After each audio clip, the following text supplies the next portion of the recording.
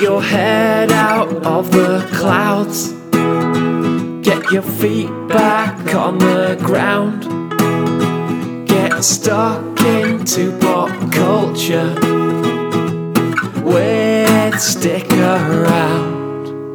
Hello there, and welcome to Stick Around, the podcast that's the subject of a controversial new documentary, The Unbearable Weight of a Bunch of Geniuses Chatting to Each Other over Skype, which is, of course, funded and made by us.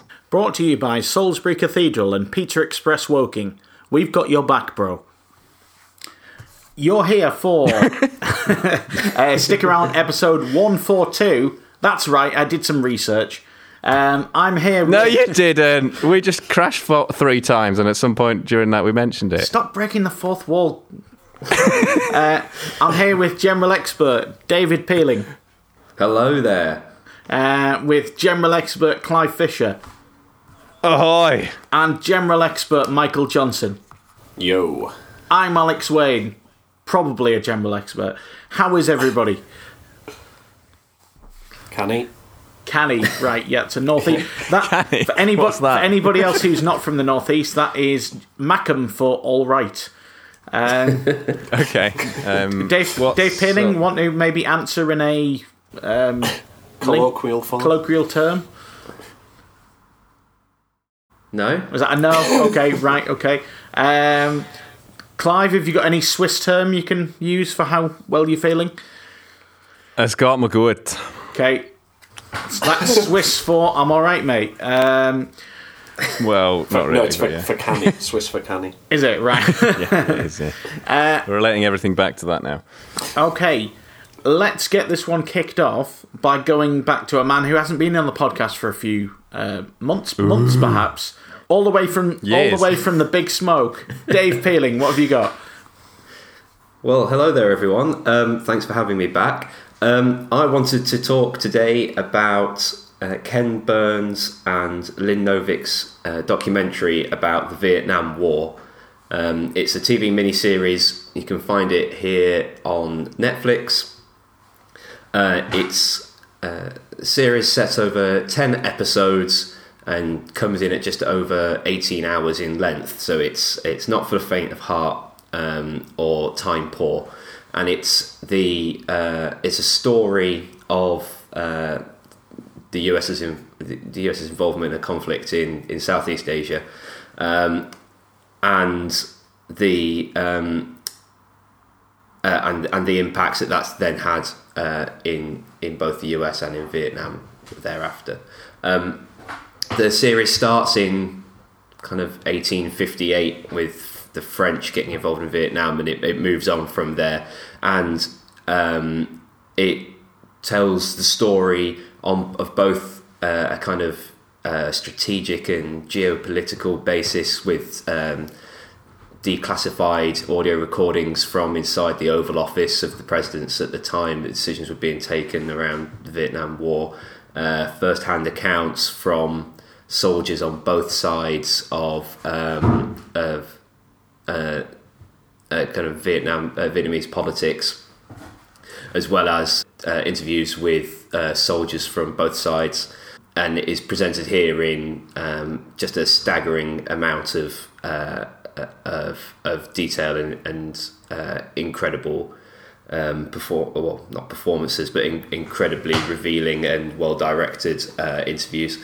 The series is chronological, and as I say, it runs these stories alongside each other. So there'll be an interview with a Viet Cong fighter at this kind of, and the impacts on them of a decision that you hear being taken by Lyndon Johnson or someone in the Oval Office.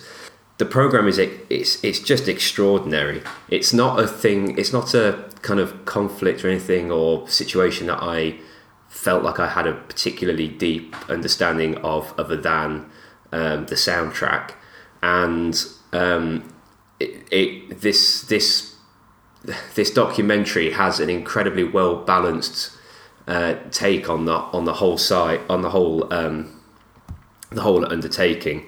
It starts with this kind of back look to explain kind of American overconfidence and misunderstanding of the history of the area before they got involved.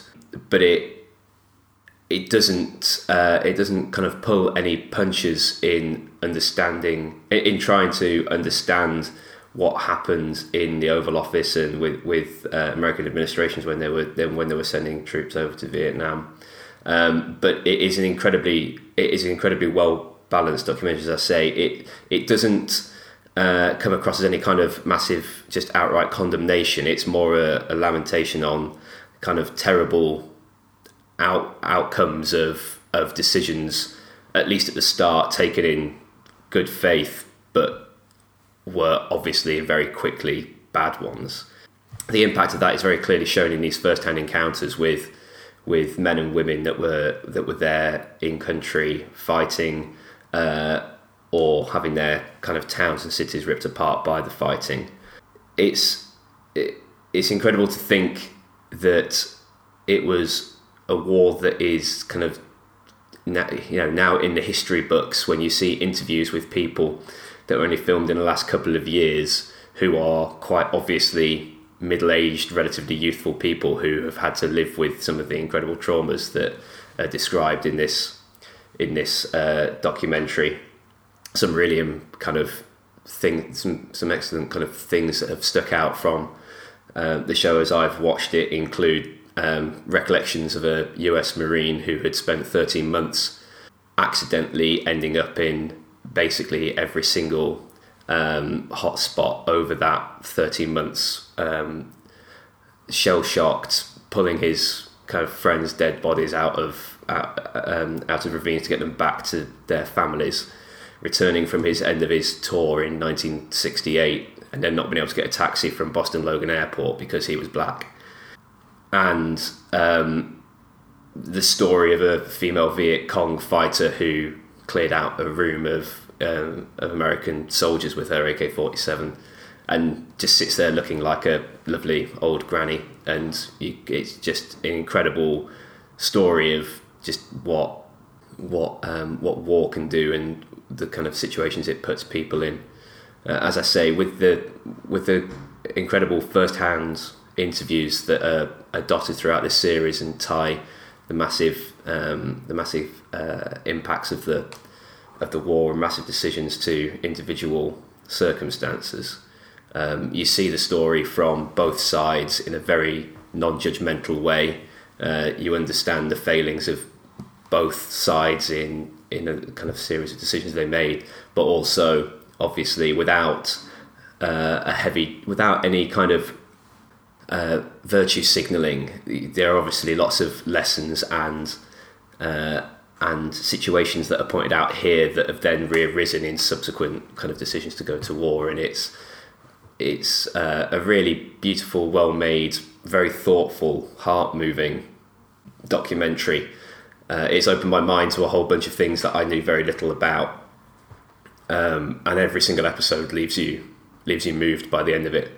As I say, there's a lot of things to cover. It was a 10-year war and hundreds of thousands of people died, so there's lots of things to kind of talk about, and its scale is therefore massive. And if there was any one criticism, it's that it is a lot to take in. 18 hours, arguably is not enough time to tell the full story, but perhaps each episode could have been more kind of not streamlined, but perhaps the portioning could have been divvied up a little bit better, because a 1 hour 40 kind of episode runtime for quite a lot of the episodes is quite intense. But I hardly recommend this to anyone that has any interest in good documentary making. I thought it was absolutely superb. This has been on my Netflix list for probably maybe even years, or as long as it's been on Netflix anyway. Because I've heard before that this was, really, really good. But I've got to admit that it probably is the runtime that's put me off this.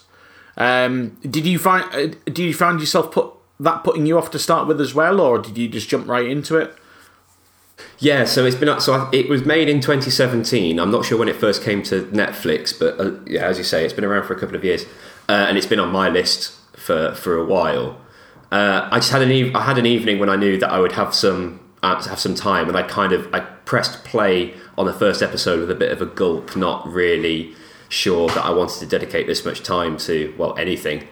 But I did find myself hooked. I was properly engrossed from the start. So I have made rapid progress through it since then. It's one of those parts of history that is heavily documented to an extent, but you wonder how accurately it's been documented. And I've heard that this one is, very much tell it like it is. If you, I know you said you hadn't watched as much on it before, but have you read much on the Vietnam War? I feel like you maybe have. So I feel like I've probably gone down Wikipedia kind of rabbit holes on it from time to time and things like that. But no, it's not. I mean, I feel like lots of people are, or at least consider themselves to be familiar with the kind of the happenings in the Second World War, broadly speaking, timelines at the very least, and kind of names of big figures and things like that. But with Vietnam, much of that. I mean, part of that is because of the countries involved, of course, but also, as this documentary shows, by looking at the anti-war protests and the civil rights issues that were going on in America at exactly the same time, and were entirely kind of intertwined with with the situation in Vietnam, certainly from US troops' perspective. There are obviously much bigger kind of stories here and much bigger lessons and things to pay attention to that still kind of, still have an effect on us today. And I think part of what makes this such a good documentary, makes it so engrossing for me personally, perhaps, is that I had less of a understanding of the way that it happened. So I'm not hearing things that I've heard before anywhere. And it can make some of the things then seem very shocking, and I don't know how. It's difficult to tell without having seen other stuff before, whether that stuff is then equally as shocking to someone who might have seen a documentary somewhere else on it, or whether it's Ken Burns and Lynn Novick's storytelling and direction and the script that gives it that heft. But it's. I think if you've not, then I don't think that is it. It's absolutely not. If you've not seen anything about it, you don't know very much about it, other than Full Metal Jacket, then I think you've got. You shouldn't feel intimidated by that going into it. Funnily enough, I've got a feeling that Full Metal Jacket might have been filmed where you live now. I've got a feeling it was filmed, I'm not even joking, in Croydon. I will look that up. Definitely going to have that, look that up. It was definitely filmed somewhere in London. It's rough here, but I mean... Michael, well, first of all, have you seen this series? And secondly, do you have an interest in the Vietnam War? Well, yeah, I think obviously as a highly notable event in geopolitics, then yeah, undoubtedly. And I've seen the first 2 episodes. I saw them when they aired on the BBC. Okay. But I just didn't manage to keep up the momentum with it. But the impression I got from it is very much chimes with a lot of what Dave said, and it just seems immensely rich and very strongly researched, obviously. And yeah, I just need to. So you talked about the time and the commitment. I just need to find that to really plunge back into it, because it seems like I've seen a lot of people say it's really one of the essential documentary series of the last few years. I've just researched it. It wasn't Croydon. It was Isle of Dogs. So there you go. The Royal Dogs, East London. Clive, any interest in this? I thought you meant Isle of Dogs was filmed in Croydon there. Oh, right. Yeah, that wouldn't really have made sense since it's animated. But yeah. Clive, any interest in this?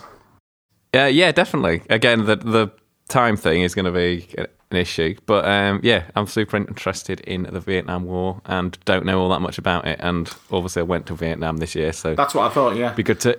In a way, it would have been good to watch this before I went, probably. But I'm really interested in it, and as someone who's not massively into war in general, it is probably the one that I'm the most interested in. Not massively into it. So like fucking a partial pacifist. A partial pacifist, yeah. Right, well, from one partial pacifist to an absolute fascist, Michael Johnson, what have you got for us? Possibly the best introduction I've ever had. Finally, someone speaks the truth. Okay, I'm going to talk briefly about the new Chris Morris film, The Day Shall Come. We've already had some references to questionable American decision-making on this podcast, so let's delve into some more of that. It's Morris's first film since 2010's Four Lions. Which Morrissey. That's what I heard as well. Morris's first film. Oh, okay. Well, speaking of fascism. His first film since 2010's Four Lions, which in my opinion is the best comedy film of this decade. Similar subject matter in some ways, focusing on terrorism, when I think right now that's not one of the, compared to some points in the past, it's not one of the, hot topics for, certain dissections in film and the like. But Morris is stuck with it. Specifically this time, he's targeting how ludicrous CIA sting operations on terrorists in America have been. The film's billed as being based on 100 true stories, but it's chiefly based on the story of the Liberty City Seven, which were a small cult-like group from Miami, much like the cult at the centre of this film, who the FBI managed to... by posing as Al-Qaeda, they got them to hand over supposed plans that they had to ride into Chicago on horseback and collapse the Sears Tower, even though they didn't have any means whatsoever of doing that. So I think that was Morris's main inspiration in writing this. Written with Jesse Armstrong of Peep Show, Veep and Succession writing fame. So as expected, a lot of the humour comes from very zippy dialogue. There's a lot of blink and you'll miss it, sort of lines, things that you need to be tuned in to really pick up on. I found myself chortling throughout at that sort of thing. A lot of visual gags as well. The cult, which is led by the character of Moses Al-Shabazz, played by Marshawn Davis, worships a number of different idols, from Allah to Black Santa, as they call him. And one of the gags I'm talking about is if it's the sort of thing where if you're not paying attention, you won't notice it. In the background at one point, Al-Shabazz's wife is blacking up a model of Santa while something else is going on. Which is quite hilarious. One of the things I like about Morris is that he also doesn't shy away from slapstick at times and physical humour. Where Four Lions had the squat jog, this film has the duck walk, which is another notable highlight. Much of, as you expect from all of Morris's work, really, much of the satire is absolutely stinging. Some people felt that this wasn't as strong as some of his work, but I thought it was on point purely because it felt like it was targeted at the right things, and I found it very funny throughout. It stars Anna Kendrick as well, which I never thought would be the case in a Chris Morris film. I think the whole thing compared to Four Lions feels a lot more American in a way. It looks sleeker on screen. It just feels like a different sort of tone. Four Lions felt like that sort of typical cult British comedy film. So that's an interesting sort of comparison, I think. It does have a slightly different feel, even though it does come across as being notably Morris and Armstrong, to me at least. Also, I've got to mention Kayvan Novak, who obviously starred in Four Lions as well. Really good in this as a paedophile informant, which really I think he's utilised throughout to really expose some of the hypocrisy and moral treachery of the American security services. I think Four Lions, I mean, I know I keep comparing it to Four Lions, but I think it's quite valid. It's quite you need to, really, I think, in a way, even though there's a big gap between the two films in time. Four Lions ended with a nice little reel of humorous extras at the end during its credits. I thought one of the saddest and darkest bits of the whole satire in The Day Shall Come was right at the end, where it's in the style of a lot of films. The the way in which the careers of all of the members of the security services in the film blossom, despite the increasing amount of farce involved as the film goes on in the actual sting operation.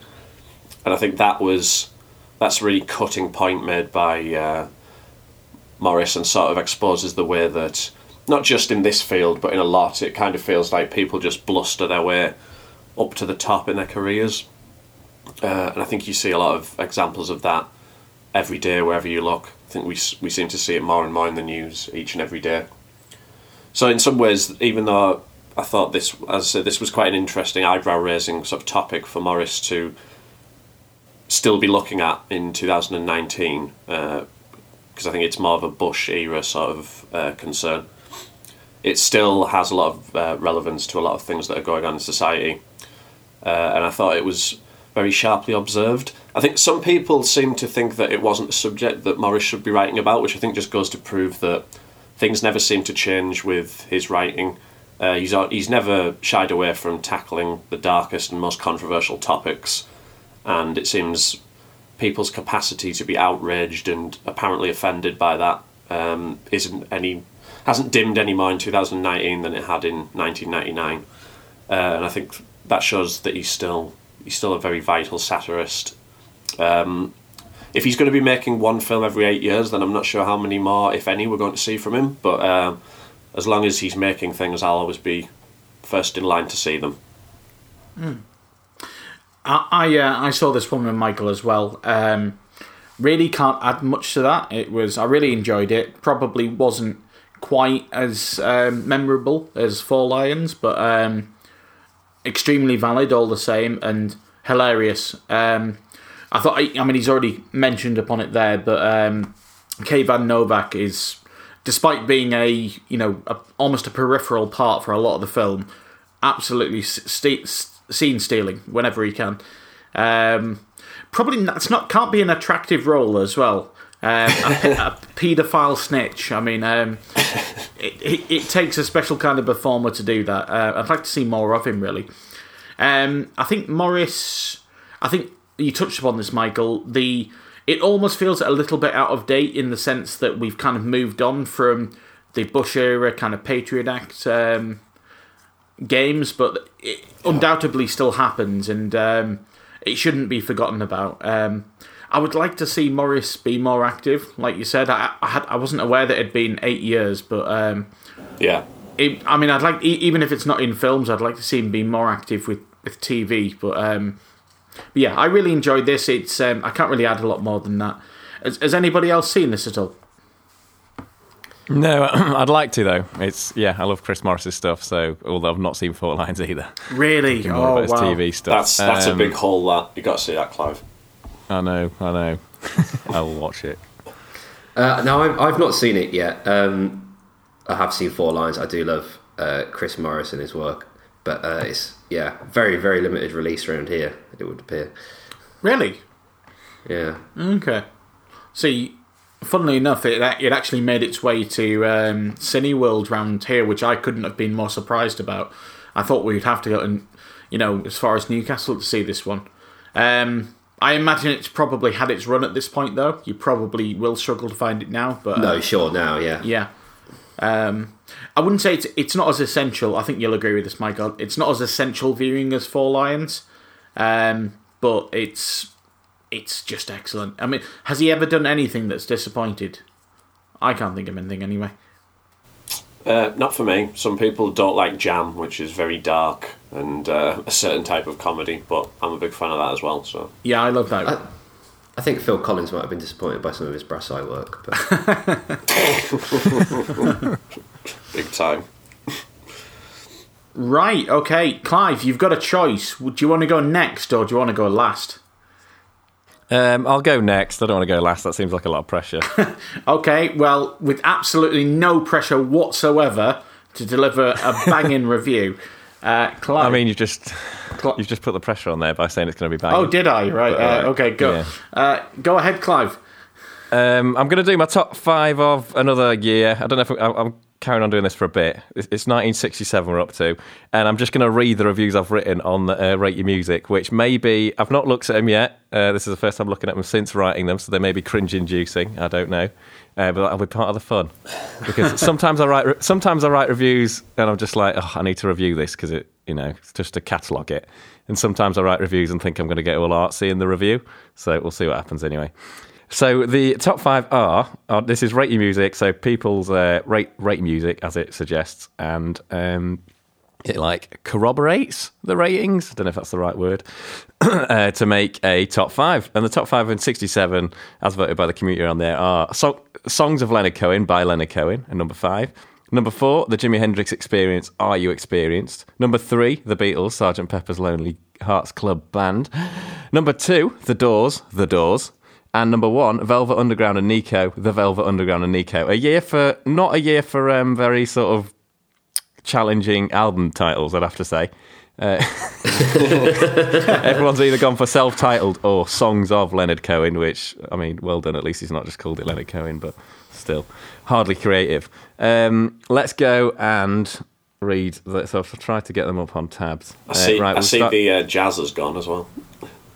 Yeah, the jazz has disappeared off the list. Yeah. Right, we're starting with the first one on. I've gone through The Doors first, which I think comes in at number 5 for me. It's my least favourite of them. Sure, I'm not as high on this one as a lot of people, but I can totally see why it gets the acclaim it gets. It's dark, experimental, full of instrumental sections, and creates a completely unique atmosphere. I don't find it super enjoyable, but I can appreciate the artistry behind it. I've given this an 8. I like to give things really arbitrary ratings as well. I've given this an 8.4 out of 10. Next up, we've got... I'm going to try and do it in order of the way I like them, although it's a bit of a gamble. And is that different from your ratings? Because that would be really arbitrary. No, the order it does go in rating order. However, I think I've given about 3 of them 9.2, so... puts me in a problematic position. But I'm just going to open up Sgt. Pepper's Lonely Hearts Club Band now to see what that says. I've given this it's 9.1 this. It's quite a short review. The production is great and keeps things interesting. There's a fair few brilliant songs, and even the ones I usually hate, brackets when I'm 64, somehow work in this jolly, slightly whimsical context. I'm going to expand on that a little bit. This is probably my favourite Beatles album so far. It seems very tight. It's just good fun. It's hard to make an album that is positive and good fun, not annoying, and I think this album manages it. It's like I say, it's my favorite. I'm not a massive fan of the Beatles, and whenever I say that, it sounds like I think they're shit. I don't. I'm just not as massive a fan as some people are. I just think their vocals are a bit bland. That's my main complaint. But there's loads of interesting stuff going on here besides the vocals, and as we mentioned last time with Revolver, they've started using the studio more as an instrument. So this is my favourite one so far. And let's open up Are You Experienced next. I really liked this album, and I've given it an arbitrary rating of... The tension is unbearable. 9 out of 10. That's not arbitrary. That's kind of reasonable, normal. It's clearly not 9.1, is it? No, it's not. It's not the same. It's definitely not 8.9. So I mean, what else have you got? Mitch Mitchell's drums and Hendrix's guitar go well together to create a rock and roll whirlwind, unlike anything before or since. It feels a little compilation-y with the inconsistent production between the songs. But when the songs are this good and energetic, does it really matter? Rhetorical question there. And also, I've put a note there. I reviewed the US version because it has Purple Haze on it, and who wouldn't review the album with Purple Haze on it? An idiot. There's also Michael Johnson's review down here, which I could read, but I'm not getting Michael. Oh, that'll be quite old, that. Very old. It is. It's from 2010. Yeah, exactly. It's really, really good. It does feel like, I think you mentioned this as well, Michael, in your review. It does feel a bit compilation-y. It doesn't feel like it has a theme or anything. I think that's partly because everything seems to have been recorded in a different studio. It's kind of a single, and the production on the stuff sounds pretty disjointed. None of it sounds terrible, but... Plus the fact that you've got these different versions and everything, I think that takes away some mystique from an album, which is obviously should be sequenced by design and everything like that, to me anyway. Yeah, absolutely. Yeah, absolutely. But because the songs are that good, it does still work. The Velvet Underground and Nico, by the Velvet Underground and Nico. Oh, bloody hell, I've written a long one here. I disagree with some of this album was super influential, but isn't that great when listened to outside of that context talk. I review things in terms of how much I enjoy them as opposed to any talk about how much influence they've had, etc. Brackets, because I simply don't know enough about music history to go into that kind of stuff. End bracket. However, with this album, the influence is impossible to ignore and a crucial part of the listening experience. I hear the beginnings of so many of the genres I listen to here that it's remarkable. The fact I can hear it without even trying is even more remarkable. It's an album of artistic freedom above crowd-pleasing, and yet somehow it's incredibly enjoyable. The final song, European Sun aside, this stuff is all super enjoyable and not just on a surface level, and it conjures up images and moods that make it rather unforgettable. Yeah, I'm waffling, but I'm a fan. This one really works, and this is in contrast to... we'll see if I carry on doing this, but the one in 1968, White Heat, something light... Do you remember what it's called, Michael? Help me out. White Light, White Heat, yeah. White Light, White Heat, I was close. I don't like that. I don't like it. Do you not? And it's annoying because everyone's raving about it. No, I really struggle to listen to it. I'm like, oh, God. Whereas this works. It has song structures. That one's just a bit more... It's a bit more out there, I think, and it's maybe just a bit too out there. And I never thought I'd say that. And it made me a bit sad that I'd found something that was too out there, but... I think it just might be. It might be the fact. I think it might be one of those when I go back to it, I'll get it more. It just needed that initial. It is different to this album, definitely. Yeah, but. It's definitely much more experimental. And I think, the songs of Leonard Cohen. I've not ever got a review on that one because it's the song that I've listened to, an album that I've been listening to for like 10 years because my dad introduced me to it. It's brilliant. That's my favourite one of the 5. I just think Leonard Cohen's got this. He's up there with Bob Dylan of my favourite lyricists. I'd say they're my top 2, and I don't know who I'd put at number 3. But it's like it's a musical poem of an album, really, and it's really well accentuated by his quite simple sort of Spanish or nylon string guitar playing, and just the way he sings is like not very conventional at all, but it works perfectly in terms of getting across the words that he's saying in a similar way to Dylan, I think. It makes you pay more attention to his lyrics, and that's a good thing when the lyrics are as good as they are there. Yeah, we've got obviously songs like Suzanne, So Long Marianne, all the classics. I think there's 10 songs on there. They're just all great, and with the sort of minimalistic nature of them, it's really, really impressive. And yeah, one of my favourite songwriters, so that would be my favourite. But yeah, another really strong year. Does anyone else have any comments on these albums? Surely Michael Johnson must. That's correct, yeah. Yeah. Well, first off, I've never heard songs of Leonard Cohen, which might surprise you. Oh, get on that. That does surprise me. I have heard some Leonard Cohen, but for whatever reason, it never grabbed me in particular, apart from... You should try... if you're like me, I don't get in... I'm not into his later stuff as much. But the early stuff where it is just him and an acoustic guitar, I really like. But yeah, that might not be the same that's the stuff that I've never been grabbed by, but I need to invest more time in it. I've never heard any of the songs on this album anyway, so I should definitely do that. Because I was going to say, apart from First We Take Manhattan, which is a tune, but that's definitely later era. Certainly very stylistically different, I think. Then we've already covered a bit of what I thought about the Hendrix album. I'll reel out one of my controversial opinions here. Jimmy, well, it's not really controversial, but I don't think. The Jimi Hendrix Experience, one of the best British bands of all time. I don't know. Where are they all from? The other two members of the band are British, and Hendrix obviously emerged as a musician while living in Britain. So that's my opinion, and I'm sticking with it. I can see that, yeah. I mean, Mitch Mitchell is a massive part. I rave about him in my review, but he's a fabulous drummer. Yeah, exactly. He's so unique. He's very just I don't know. In a way, you'd say he's doing way too much, but with Hendrix, it really works. Yeah, and I think he's a big part of why it's good. Yeah, of course. Yeah, they're integral to the band, even though Hendrix is iconic, and it's easy to get blinded by that, obviously. Yeah, but I think their best work comes after this. But this album's still packed full of great songs. It's very long as well, isn't it? So it manages to maintain quite a bit of consistency, I would say. So yeah, great album. Sgt. Pepper's, I don't think there's really anything left to say about this album.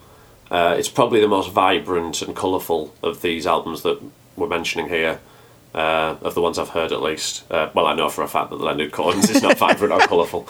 No, it's not. Yeah, so, I mean, I think my favourite Beatles work comes after this album, but it's a really interesting album. A Day in the Life is one of my favourite Beatles songs, for sure. Yeah, it's a good song. The Doors, this is an album I only heard a few years ago. I heard it a lot later than all the other classics, if you like. It was an album which was always... For years, it was the highest rated album on Rate Your Music that I'd never heard. And for some reason, I never listened to it. But when I did, I'm actually a really big fan of this. It's got such a dark, brooding atmosphere. I love the organ on it, which is totally different to a lot of bands of the era. All the well-known tracks are absolutely amazing. Yeah, I haven't actually checked out any other Doors, really, but this is an excellent debut album. Love it. But the right album is at number 1 on the list, I think, because The Velvet Underground and Nico is one of my favourite albums of all time. Absolutely towering album. You mentioned the influence of it, Clive. I think one of the quotes, I can't remember who it's attributed to, if anyone knows, actually, but I think the quote is, when it first came out, only 100 people heard it, but they all formed a band. And I think that sums up the influence of it. Lyrically, it was unlike anything else of the era. You know, things about abuse, prostitution, drugs. As a whole thing, it's very unlike. Like, you listen to the 5 albums, and yeah, they are all quite different, but that's the one that sticks out as being like, oh, what the hell? Yeah, it doesn't sound like anything else I've heard up until this point. Like doing this thing. Yeah, of listening to, yeah, for sure, yeah. And I think even within the album, it's quite diverse. Some of the instrumentation, the Nico tracks, obviously quite a bit different to others. And I was going to say, like, the first 3 albums in particular are so different to each other. I think all 3 are perfect. The first 3 albums. I know you mentioned you didn't like the second one so much, Clive. Second one probably is even more experimental and dirtier than this one, I think. It is. It's really rough. They're they're absolutely one of the best bands of all time, in my opinion. Even though they've got a fairly small body of work, I guess, but it's so significant. I've had this album for over 10 years now, and I feel like it gets better every single time I listen to it, which is, not... it's not rarely I listen to it, at least a couple of times a year now, I would say. So yeah, it's... nothing more I can say about that. Absolutely superb album. Yeah, and unlike the second one, I think it is quite accessible. I think most people can listen to it and enjoy the songs, because there's some sort of, I don't know, I guess the structure or melody and stuff is for sure. Quite strong in all of them. Yeah. Whereas the second one loses a bit of that, I think. Yeah. It probably takes a lot more effort, and maybe I haven't put enough effort in. Well, yeah, it depends, doesn't it? Yeah, some of the songs on this are quite unusual on this one, but I think they're still often very hooky, especially musically, like you said. So yeah, there's even though it sounds like it could be an album people would retreat from, I don't think once you hear it that is the case. Even though it did, as I say, it has taken me quite a while to feel like I properly understand it. But that's always a great payoff with an album. Yeah, definitely. Right, fantastic stuff. Clive, what year are you planning to carry this through till the modern day, do you think, these lists? Or? Well, I was just thinking this today. If I do, I'm going to be doing this for the next 5 years. But I suppose I could do. I mean, I'm enjoying. I'm definitely going to be carrying it through personally. Whether I carry it through onto the pod, I don't know. We'll see. Interesting. I might well do, because it's quite interesting. I'm looking forward to the 90s, I think. I mean, that's quite a way off, but... Yeah, we're going to be maybe in 2023. I'm looking forward to the definitive list, therefore, of every album ever on a 1/10 of a point scale. Which seems pretty definitive to me. I can't wait till that point either. Yeah, the top 5, when I've listened to all these top 5s, is going to be pretty definitive. Oh yeah. I mean, I think in my time on this, there'll be 300 albums in the top 5, all tied on 9.4. Well, I've given actually 3 albums a 10, like an actual 10/10, in my entire time on the site. So we'll see how many more join that. But yeah, so it's not many. So, Hybrid Theory by Linkin Park was one of them, obviously. Obviously. What were the other 2? Something by Blink-182. and James Blunt's debut. Right, excellent choices. Can I just tell can I tell two superb Lou Reed stories since we discussed the Velvet Underground? As long as they're superb, yes. Yeah, okay. I'm pretty sure I've told one of them on the podcast before, but I'll do it again anyway. I'll start with the other one. I always remember that when U2 had to pull out of headlining Glastonbury in 2010, Gorillaz stepped in. Don't know if anyone remembers that. And, I do remember that, yeah. Yeah, on the album they just released, Plastic Beach, they had a song featuring Lou Reed, Some Kind of Nature. And he actually came out at Glastonbury to perform it with them. And apparently, and if you look at the pictures of him doing that at Glastonbury, you can sort of see why. Apparently a lot of people in the crowd didn't know who he was and thought it was Fabio Capello.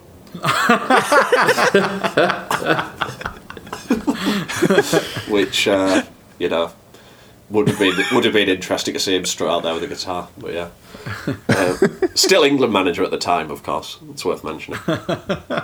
And the other one is that when Lou Reed died, someone I work with said, I keep reading that he's like this really influential songwriter and had so much influence on lots of people, you know, a really seminal artist. But didn't he only have that one song? I was like, what? Turned out they'd confused him with Lou Bega of Mambo No. 5.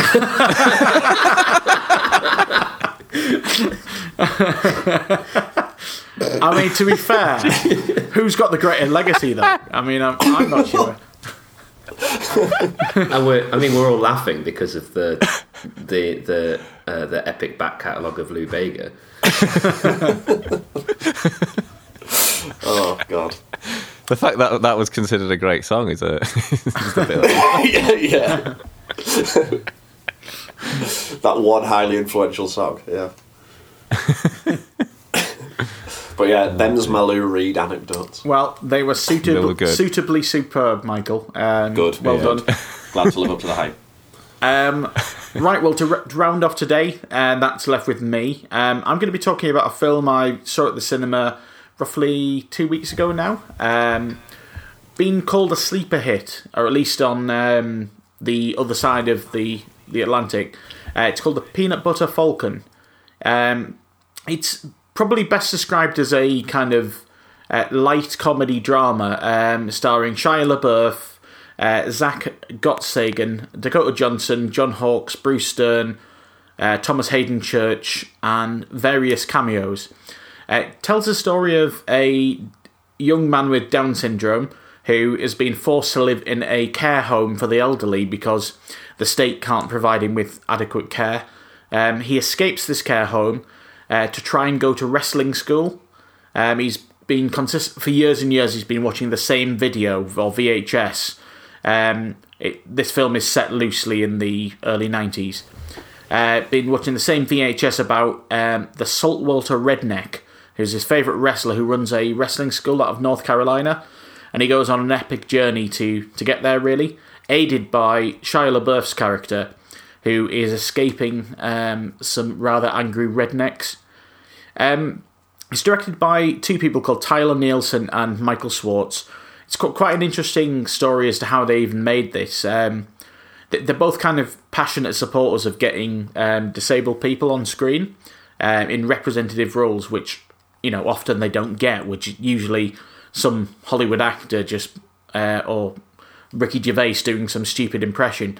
They actually went along to a kind of acting camp for people with Down syndrome, and they got really taken by Zach Gottsagen, who just said, you know, please write me a film.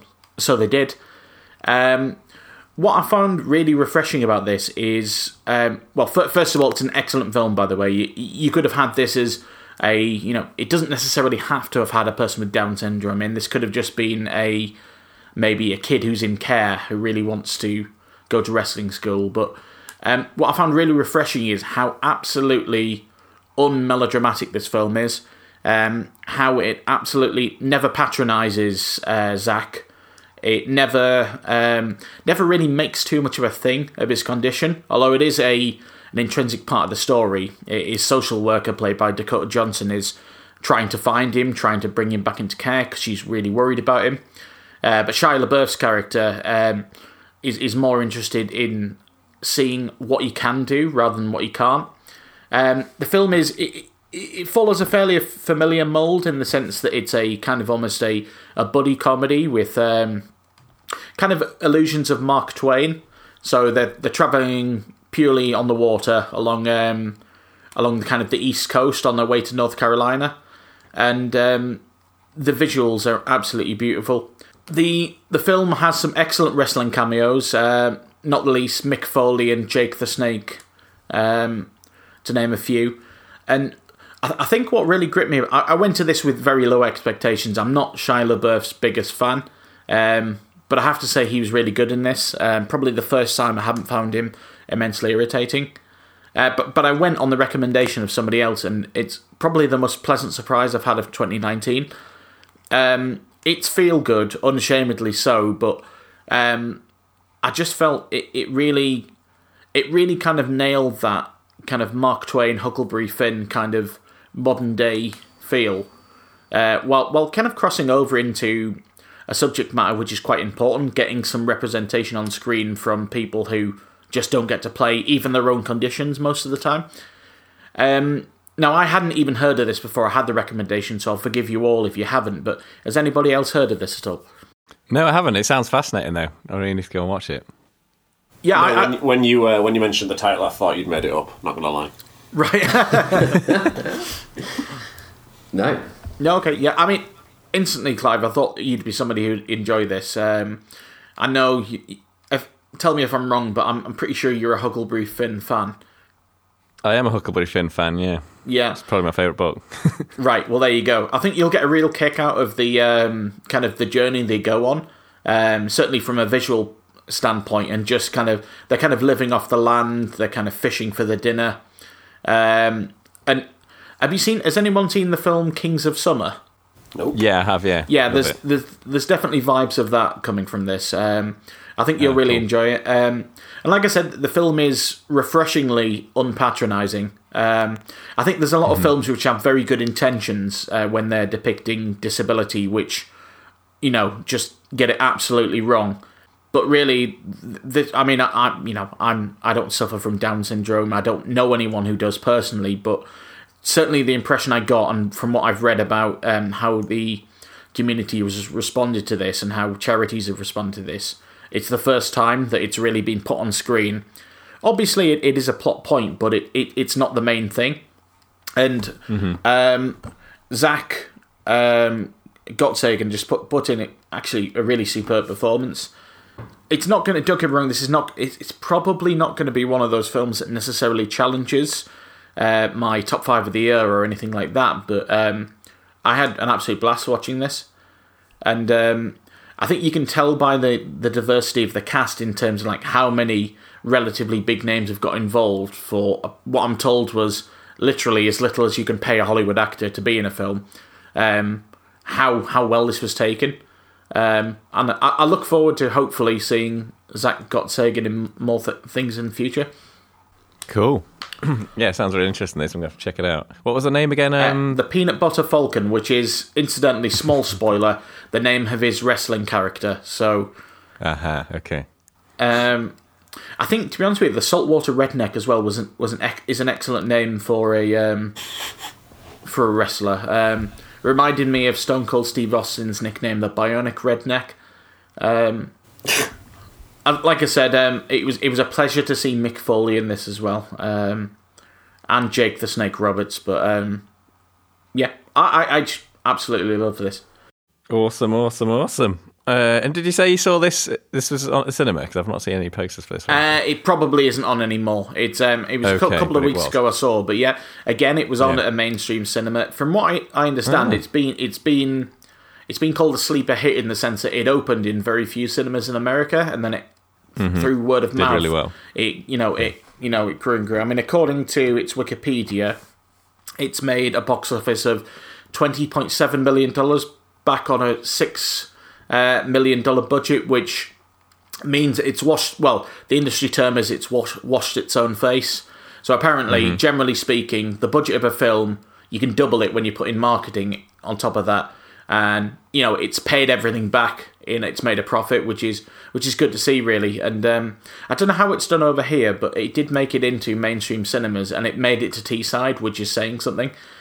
I mean, we've only just got DVDs and the internet, so but we got this. Yeah, okay, good sign. Must have been doing all right then. Yeah, I hope so. And like I said, I think you'd get a real kick out of this, especially. I mean, I would recommend it to Dave and Michael as well, but this is, if they were writing a movie for Clive, this one would be right up your street. Yeah, it sounds like it, so I'll definitely need to watch it, yeah. Cool. I think we're just doing a shorter one today, guys, just one each. We are close to hitting our hour running time anyway. So we're going to leave it there, unless anybody has something quick they would like to say. I don't know if I do. Nope. Don't know. I went to see The Joker, enjoyed it. Finally, so that was good. Joaquin Phoenix was superb. So, did you fall on the same side of the fence that me and Michael did then, or did you have any difference of opinion? What was that? Well, that was about the debate of like the way it portrayed mental health, or you mean just in terms of how good it was? Well, both, I suppose. I can't really remember what our opinions were, but yeah, I liked it. I didn't absolutely love it, but I really liked it, and it did feel. What I really liked about it was that it didn't feel like a Marvel film, or I know it's not a Marvel film; it's a DC film, a superhero film, and it almost made the thing seem like quite realistic, even though it was, still with the Joker and his ridiculous makeup and all that stuff. That was really good. Joaquin Phoenix was just ridiculously good, and he always is. So that was really great. I can't remember specifically what the issues I had with it, but I didn't absolutely love it like I know a lot of people have, but I suspect that's just because I'm not as invested in the Batman Joker franchise. But I liked it as a thing on its own. Okay, cool. Dave, I don't know if you've seen the Joker film or not, but you're the last person to have an opinion on it. Have you seen it? I've not seen it, no, but I can have an opinion on it. Go ahead. Go ahead. Yeah, it seems all right. Heard it here first. That one's going on the poster. Haven't seen it, but seems all right. Has anybody got any cultural plans for the rest of the weekend or this week? Cultural plans? Yes. What are you doing, Michael? I'm going to see Kate Tempest tonight. Oh, wow, that is cultural. Mm-hmm. Yeah. So whereabouts are you seeing her? Boiler Shop in Newcastle, which is quite a big venue actually. So sold out apparently. Nice. So looking forward to that. The vast majority of people that I've explained who Kate Tempest is to have looked at me like I'm the most pretentious sort of prick. Do you know what I mean? I won't ask you what your explanation was. Well, did it involve the word kaleidoscopic? No, just the phrase "spoken word" just breaks people out in a sweat. Do you know what I mean? And they just think of the admittedly amazing scene in 22 Jump Street where Jonah Hill's character improvises some spoken word poetry. So that's most people's exposure to it, I think. I would love it if, along with her own song, she did a cover of that. So would I. I just wanted to say that at the start of the podcast I didn't, but I now understand the walking reference, and I find it hilarious but appalling. Right, okay. I know, Pizza Express. Yeah, it's just pizza. No I still don't get it. It's worth looking up. Just look it up. Okay, Clive, right. You'll get it. Right. It will make you not sweat. Oh, they're flying over Clive's head here, these jokes, aren't they? They are. Yeah, I'm just laughing along, but you know when everyone's laughing and you automatically just laugh. Yeah. And then you're horrified when they say, "Do you get it?" And you have to try. Yeah. Oh yeah. Yeah. Oh shit. Well, here's something that is going to make Clive sweat. I know he feels the pressure on this. Clive, What time is it? It must be plug time! At Stick Around Cast on Twitter, at Stick Around Podcast on, I think it might be Stick Around. Oh, fucking hell. It's something on Instagram. Look for Stick Around. StickAroundPodcast.com on the interwebs for every single episode, because you can only get the last 100 episodes on whatever thing you've got, because it seems to cut them off. Apparently there's a way to stop that happening, but I'll have to investigate. But yeah, go on the website. They're all there. Find us on pretty much any old podcast streaming thing, iTunes, whatever. Give us 5-star reviews on iTunes, because people will listen to it more if you do that. That's happened every time someone has given us a 5-star review. All 3 times that's happened. We've seen a significant spike in figures. I think it might be more than 3. It might be 5. I'd like to give it a 4.9, but yeah, that's why I haven't rated it. Yeah. Fucking put him in a box, Apple. That's my own rating system. You can. What else have we got? We've got other stuff. I feel like poor effort. Facebook.com/stickaround. We're on that as well. We'll be back hopefully in about a week's time with a standard episode, because we don't do games and stuff anymore. We just do it all at once. Yeah. Because we're lovely like that. Also, I'm going to plug my album here because I'm a knobhead. I've released an album, the Idle Owl in a Musical Sphere. It's called Above the Trees. It took me ages. Give it a listen. It's on Spotify and all the cool stuff. If you listen to it on Spotify, I get loads of money. I'm literally raking it in, guys. I've had 300 listens and I've got £1.50 in the bank. Do you get what do you get from Apple Music? Is it the same? Same. No, this is adding them all together. Yeah, Oh, I've right, added up my tally, and so far I've made £1.06. I think it's £1.56 from the album. So that's good. Interesting. Yes. you have to declare that conflict when you're reviewing 2019's albums.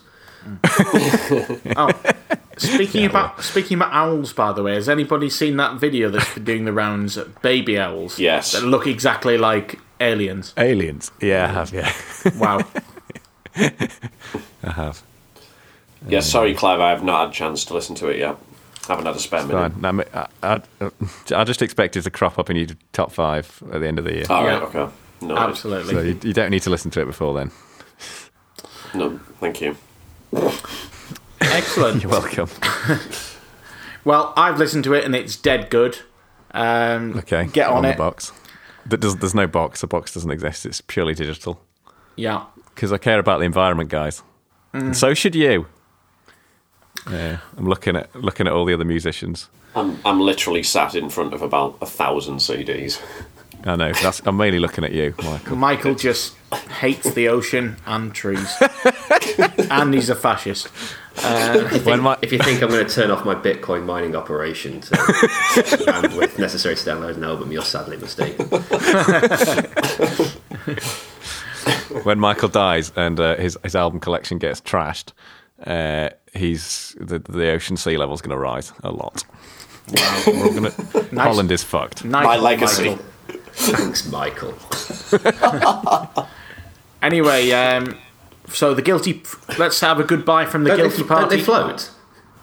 That's a good point. Yeah, it still take up space though, right? Oh, I reckon yeah. a CD probably floats. All that plastic's floating. And if you put them the other way up, then so the shiny side was up, it would reflect the heat of the sun back into space. And Maybe this is the solution. He's doing us a favour if he were to release all of his albums into the sea now.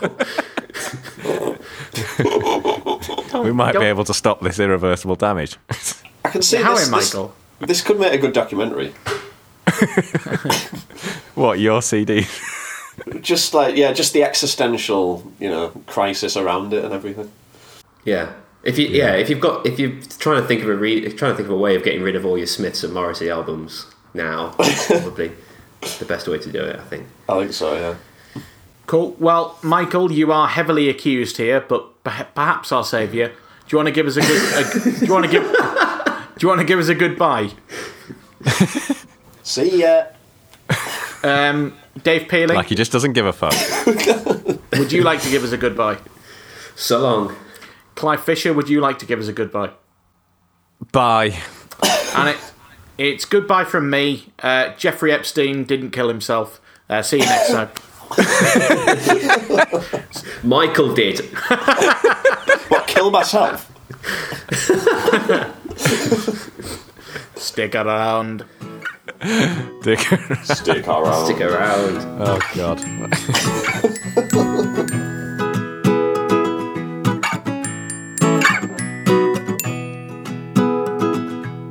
Thank you all for listening. Rest assured that you have found the best podcast in the universe. It's Stick Around. Fascists are more likely to be eco-terrorists usually, so I'm just breaking all the molds here. Fascist trashists, they call them. Love it.